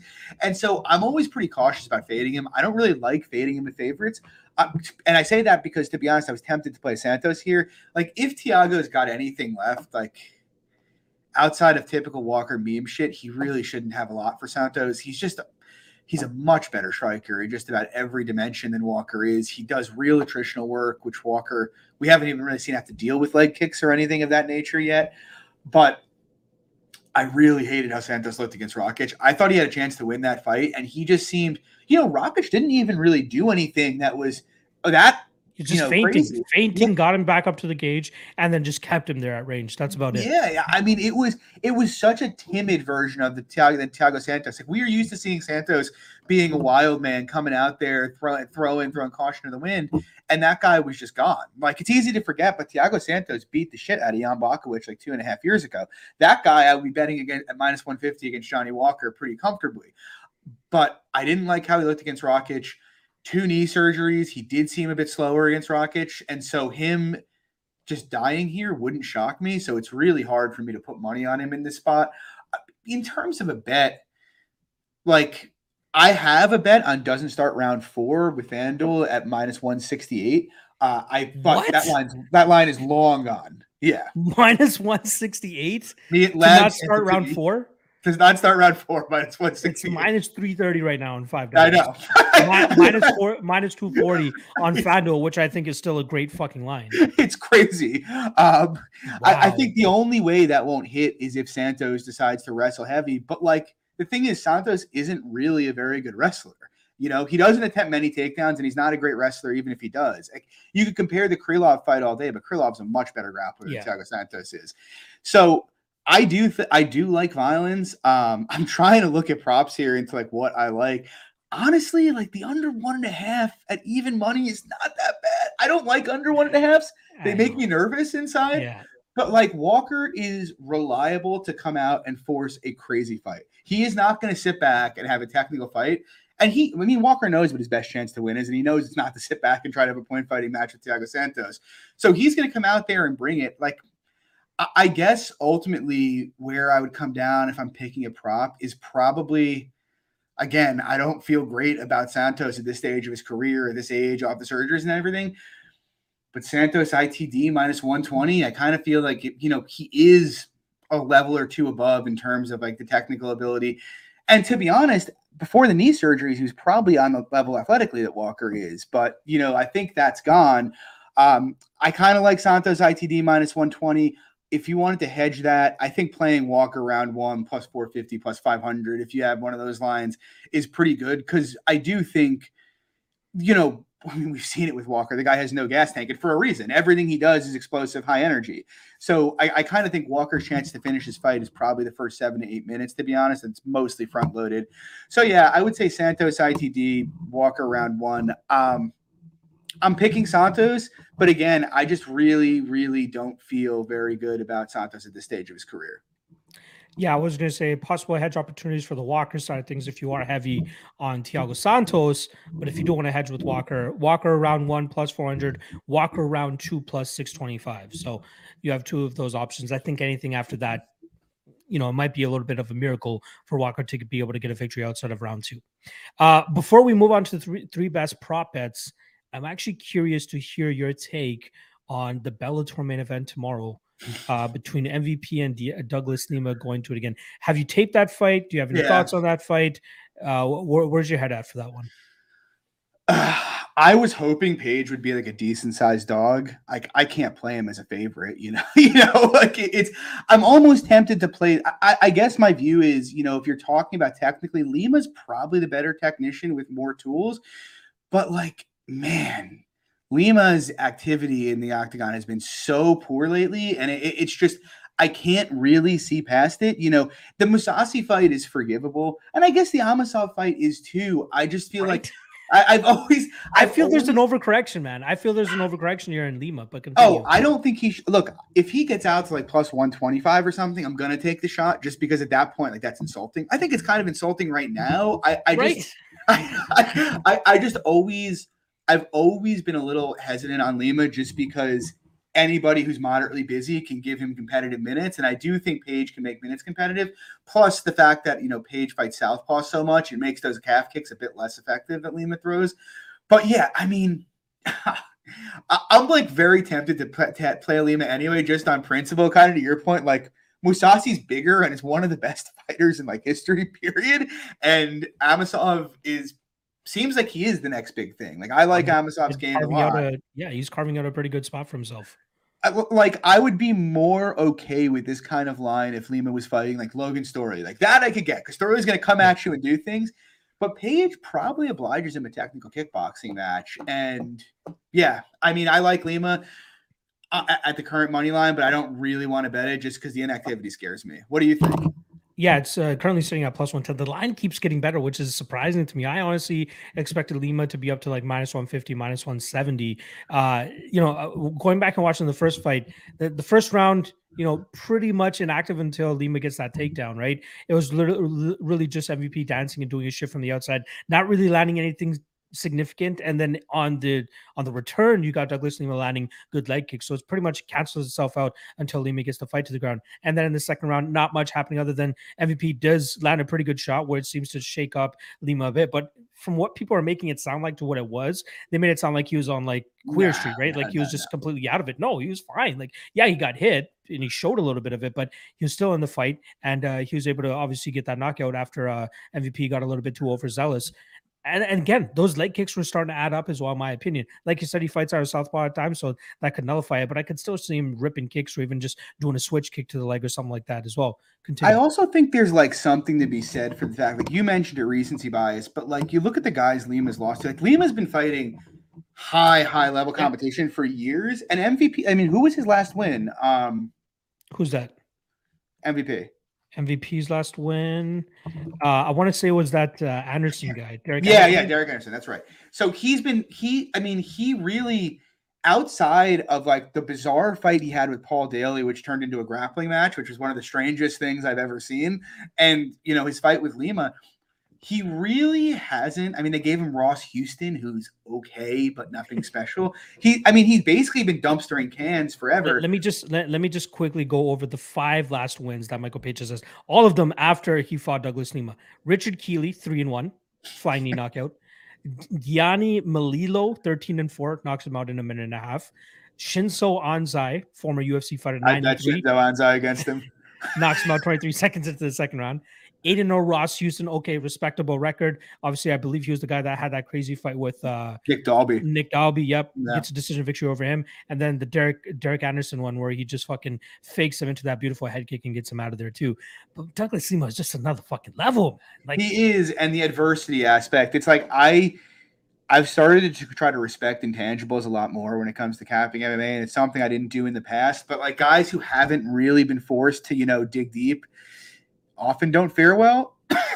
And we really haven't seen Page get pushed into a dirty fight that he's probably going to have here. So I'm expecting to see Lima throw a little bit more here, to be honest, especially considering the rough run that he's currently on. I'm not making it a lock of the night play by any means, but I think I'll have at least 2 units on the spot. I want to take a shot on Lima on the spot. I don't bet Bellator often that much, but this line just jumps out to me unless there's something that I'm completely missing. Like I know it's a 3-rounder now compared to 5 that they had before. I know it's in London. Obviously, MVP has the hometown advantage in this fight. But again, like once they step in the cage, Douglas Lima, when he's on, he's fucking on, man. He could look minus 200 hindsight here. He could look bigger than that. I mean, if he can get off on his kicks consistently, he's going to win the fight. I mean, it's really – I do think that Page probably has better hands, slightly better. But, if he can get off with the kicks, it's hard. It's going to be tough for Page. For sure. All right, let's get to the 3 best prop bets for you guys, since that's probably everybody's favorite segment. Let's share the screen right here, and I will kick things off like I always do. So first and foremost – I got to go with Alejandro Perez via decision at plus 250. I think he can survive that early onslaught from Johnny Eduardo here and then push this fight later into it. I'd kind of be surprised if he finishes Eduardo. Eduardo, although 41 years old, could look to be fragile at this point in time. But I do think that we see Perez grind this out over 15 minutes and win that fight. Next up, I got to go with Cirkunov via sub at plus 300. I think he grounds Jotko. I think he's going to be the much stronger fighter in this. And I think he's going to be much more craftier on the ground. And I think that Cirkunov will be able to wrap him up into a pretzel and then submit his ass probably within the first 2 rounds of this fight. And then lastly, I got to go with Santos via KO plus 105. I think Walker's just way too hittable, way too wild. Santos very disciplined, should be able to counter effectively here, and then eventually find that button to put Johnny Walker out. I do obviously want to say the honorable mentions, the over 2.5 in the Dawkins and Holland fight is very intriguing to me. And I'm going to give John the shout out here with that the Silva de Andrade sub plus 1400. I think that's very intriguing as well. And then lastly, of course, Aspen Ladd round 3 plus 1100. Got to take a little bit of a stab on that. John, you're up, brother. Yeah, so first up, we got Jared Gordon via decision plus 250. I absolutely love everything about Jared Gordon in this fight. I think if there's anybody that's going to get significant top time here, it's likely to be Gordon. I think on the feet, his pressure and volume is just going to be way too much for Selecki. He's just a much more proven fighter against, a decent prospect in Joe Selecki, who I just think is outmatched here. And ultimately, I picked the decision prop because I don't think Gordon finishing Selecki on the mat is at all likely to happen. And Gordon hasn't really demonstrated a lot of one-punch power on the feet, but I do think he should be a sizable favorite, and I think decision plus 250 is a steal. Next up, we got Aspen Ladd ITD plus 200. Once again, I played Ladd on the money line. I like her a lot here. I just ultimately think she's a level above everybody that Chiasson's been fighting. We've seen Chiasson have major issues on the mat before, and we know Aspen Ladd is going to go forward and look to take her down and get it there. And once it's there, grappling's very low variance. Ladd's a super dangerous finisher in top position, and Chiasson is pretty bad on her back. I just kind of think if Ladd does what she needs to do to win, she's going to give herself ample opportunities to finish this fight, and I like her by inside the distance here. And last up, we got Alexander Hernandez via KO plus 150. I think it's a mismatch. I kind of think the reason it's a plus money play instead of, being like minus 150 is just, Hernandez doesn't knock out a ton of guys. But if you actually go back, regionally and when he has taken a step down, you actually see the guy can hit pretty hard. He's iced Beneil Dariush. He iced Chris Grutzmacher, who's famously durable. He's just on a very different level in Breed, and he's a lot faster, a lot sharper, and he hits pretty hard. I kind of think if it doesn't happen early, it's probably inevitable. So, I really like Hernandez at KO. All right, let's move on to Cody's 3 best prop bets. First off, he likes Rosa via decision at minus 165, a little bit chalky there, but seems to be the best path to victory for Rosa in that fight against Betch Correa. Next up, he has Dawkins via decision. He actually thinks that Dawkins will be able to grind out Kevin Holland in this fight, and he likes that price at plus 240. And then lastly, he likes O'Neal via submission plus 400. So he's heavily going across, going against that Shevchenko pick that me and Fox or me and John had earlier in this podcast. So there you guys go. top 3 best prop bets, at least in our opinions, me, John, and Cody. And yeah, that's pretty much a wrap on UFC Vegas 38 and a little bit of that Bellator love for you guys as well for that main event. I know a lot of people wanted some information on that. John, anything you want to wrap this bitch up on, and then I'll bring it on home. Yeah, guys, just stop by every Wednesday night, club and sub channel in the description, 10 p.m. Eastern. We break down every card. And yeah, thanks for having me on again, Locke. Love doing the show with you. And guys, I know I was wrong on Edson Barboza. Bet Jared Gordon and thank me for the money. You can make back the Barboza money here. You know, people are going to be coming for your head next week if it doesn't come through, right? Fortunately, he's not going to lose, so no one's going to be coming for me. Shout out to my guy Chris Harm here, t-shirt, sticking with the gimmick. I love it. At this point in time, it's going to be an inside joke, and it's just going to stay between me and Chris. Love you, Chris. But yeah, John, thank you as always for joining me for these Fight Night episodes. We'll see you again, obviously, next week for what's next week's card? Is that McKenzie and Rodriguez? Yeah, it's a weird card. Yeah, weird card, but obviously we're going to be here every Thursday evening for you guys, 8 p.m. Eastern. So make sure you guys join us next week as well. Tomorrow, Ultimate Weigh-In Show, 9 p.m. Eastern. 99% confirmed guest, but I still don't want to drop his name. It is another solid head coach that should be able to give us some good insight on the fights coming up this weekend. But until he gives me that 100% green light, I don't want to drop his name. So stay tuned. Regardless, tomorrow, 9 p.m. Eastern, I will be back for the Ultimate Weigh-In Show, whether it's with that guest or whether it's with somebody else. So make sure you guys check that out. And then Fight Day, obviously, Fight Day live chat, 1 p.m. Eastern. I believe we have an early start for the card this week as well. 4 p.m. Eastern prelim start time, which is always great. That's great. So you yeah. get to bet at a reasonable time. I hate the 10 p.m. start times. Like when that happens, I wish I lived on the West Coast. It's like, it's so nice for them. They get done at like pay-per-views end at like 10:30. Like that must be a beautiful thing. I believe October 16th or October 23rd, one of those two cards, 1 p.m. Eastern start time. So I love even that. better for us. I miss the Euro cards. I need more of them. Yes, those Filipino cards, the Filipino and fucking Chinese cards 6 a.m. 6 a.m. Yeah, mimosa. That's good old days. John Hathaway and fucking whoever the fuck he was fighting back then. Dong Young Kim, that's what it was. But yeah, 4 p.m. Eastern start time. But you guys will be able to catch me right here on this channel, 1 p.m. Eastern, for the Fight Day live chat. On behalf of myself and John, appreciate you guys hanging with us on this Thursday evening. Good luck in your best this weekend. And I'll see you guys tomorrow night for the Ultimate Weigh-In Show, 9 p.m. Eastern. War Jared Gordon for John, and war somebody getting slept in that main event. Chalky as hell, but fuck you guys. It's going to happen. Peace out.